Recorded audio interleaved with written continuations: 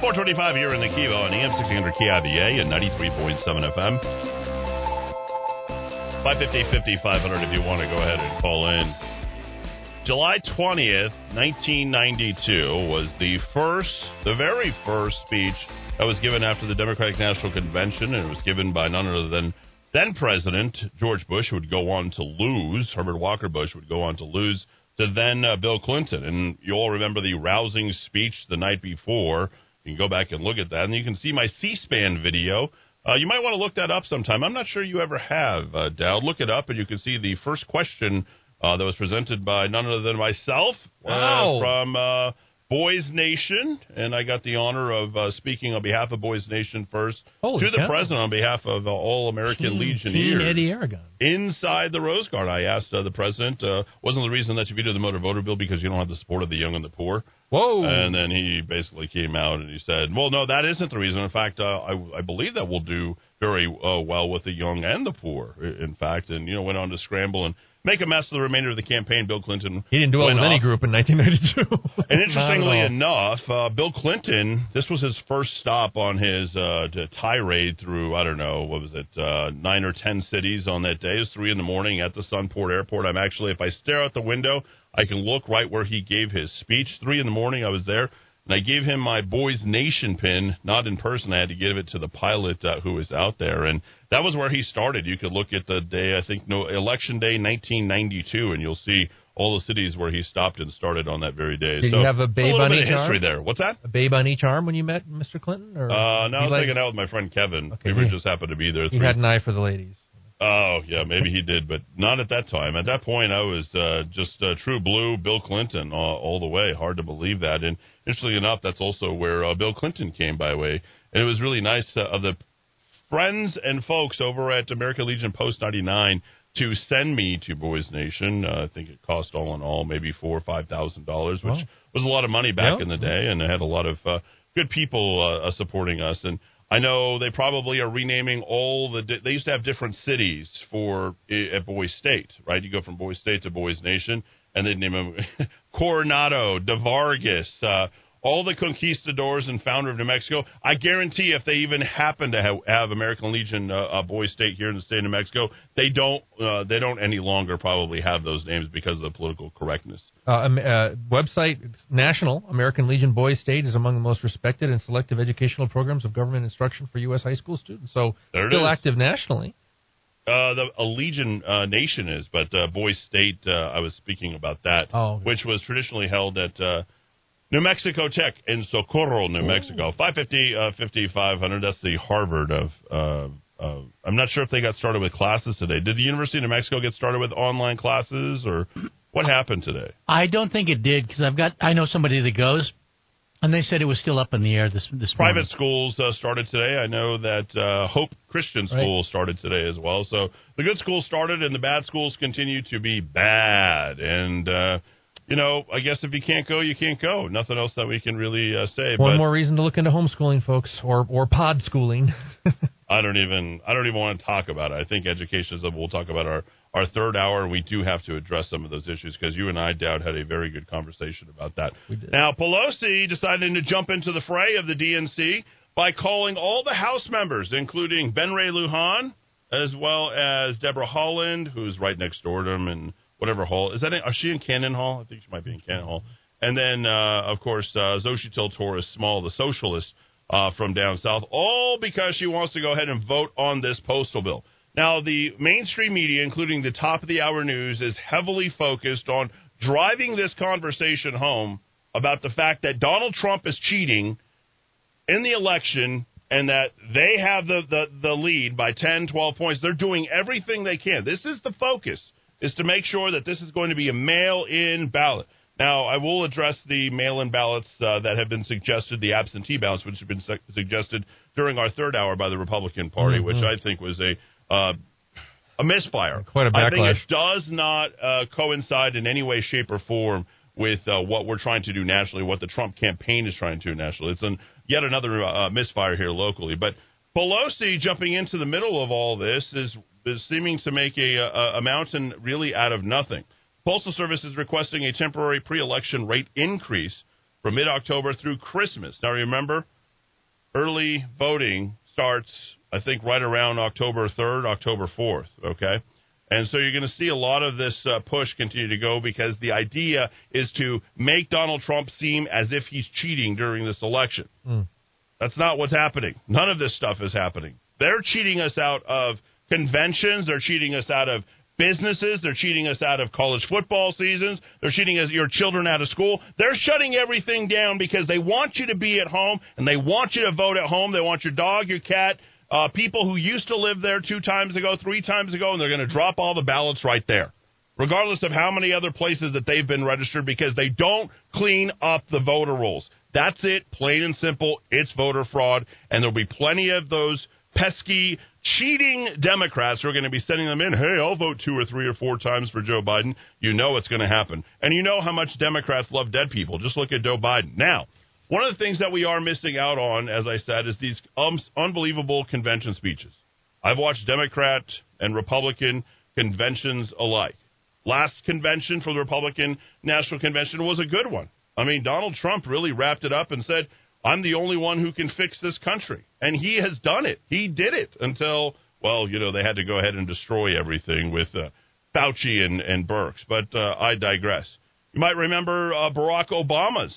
That was his introduction. Did you know that Barack Obama back in 2004 was pretty much penniless? He couldn't even get into the convention in 2000. Did you know this? Wow, no. Yeah, he didn't have really any money to his name. Now he's got a $8.7 million Magnum PI ranch in Oahu, Hawaii. More on that. Just to call back to the show earlier, did Barack Obama every quarter give his presidential salary to charity? Did not. I don't recall him. No, we do. But he's a compassionate, loving guy. Yeah, well, remember, Barack Obama is the guy who also said, there is not a liberal America and a conservative America. There is the United States of America. Oh, if we could just have that guy. You might remember Ronald Reagan, not just his big speech that he gave on TV for the Goldwater, but in 1976 he gave a speech right after President Ford's acceptance address, which was the first time that has ever happened.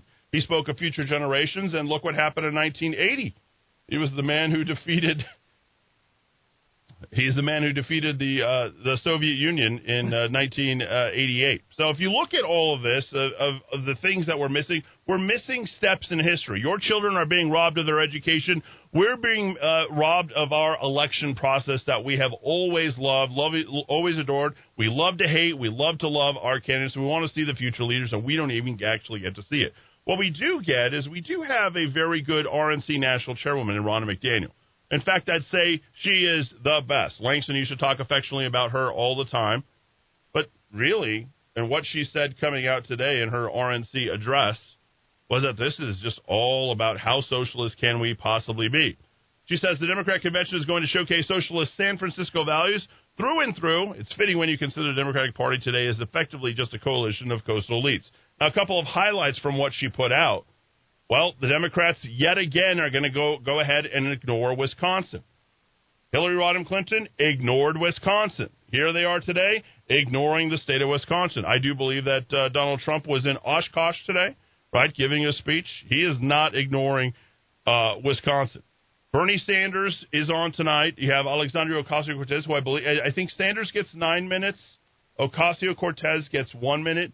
They might be, wow. Yeah. So the Lennon and Marx are going to get collectively 10 minutes in tonight's address. I believe we have the keynote speaker, who I thought would be the vice presidential candidate, and maybe she is really kind of pulling all the strings. Her and her husband, Barack Obama, is Michelle Obama. So she is going to be on tonight. So imagine this: we are here at this point looking at Biden, who practically is lobotomized. And you've got Harris, who's for sale at any price for anything. And who are the real puppeteers that are running things behind the curtain? Well, we won't know, because we're not going to see anybody get together at the conventions, which is traditionally done. We're not going to see anybody hashing it out. You might remember last time, I think Bernie Sanders, if I'm not mistaken, didn't he sue the DNC? Didn't he get cheated out of the nomination? Wasn't he forced and pushed out? You're not going to see any of those arguments, and none of that, back and forth is going to be pushed out. Now, there's two big issues that are traditional issues that we have not been talking about. Certainly, we've been talking about Black Lives Matter. We've been talking about COVID-19. Okay, the poor, these groups which have been really suppressed. They haven't been making any money. They have high unemployment. Nothing could have been further the truth prior to COVID-19. But there's a group of pro-life Democrats, the Democrats for Life of America. They released on Friday, prior to the DNC, the members of the Democratic Party's platform, and they said, back off your radical stance on abortion at any time. Now, Democrats the D is for death. They are the party of death. And they came out and they said this Democrats' Life for America.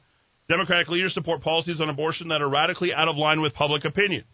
Due to the wide disparity, the Democratic Party is alienating voters. An extreme position on abortion rights violates our commitment to inclusivity and diversity. Then they had some numbers. 95% of biologists affirm biological view that life begins at fertilization. Abortion takes the life of the innocent, which is against Scripture for those Democrats who are Christian. This is very interesting that they put this information out. And we know that 91% of this country is against late-term abortion. And who's at the top of the ticket right there with Joe Biden? Joe Biden, who doesn't have any idea that he's even running for president? Well, you got Kamala Harris. And she is the most liberal, the most pro-abortion, most Planned Parenthood. She's not even a mother. You think for a second she's going to stand up for this group within the Democratic Party, which is the Democrats for Life of America, which probably constitute a pretty strong percentage within the Democratic Party to go and push back on the radicals inside that progressive, very progressive Democrat Party? Now, here's the other part. And the reason why I put these two together, I thought it was very important, is because there was a mailer that went out from Joe Biden talking about Democrat conservatives who are Hispanic or Democrat Christians who are Hispanic. He's trying to reach out to that group. Yeah, you Catholics over there. You Catholics over there who are registered Democrats. You are getting used and abused, right? The immigrants who you've been championing and advocating, we need to only think of Father Chavez over at St. Therese, right? He constantly has those boards that are out there. The immigrants are getting used and abused. 8 out of 10 women who come across the border are sexually trafficked. We've seen the lowest amount of immigration. You saw that yesterday in the Albuquerque Journal. And you can only thank your lucky stars or thank God that there's less immigration coming into the United States, because that also means less women who are being exploited as slaves, sexual traffic, or bringing drugs here into this country. And that's how they basically pay their way.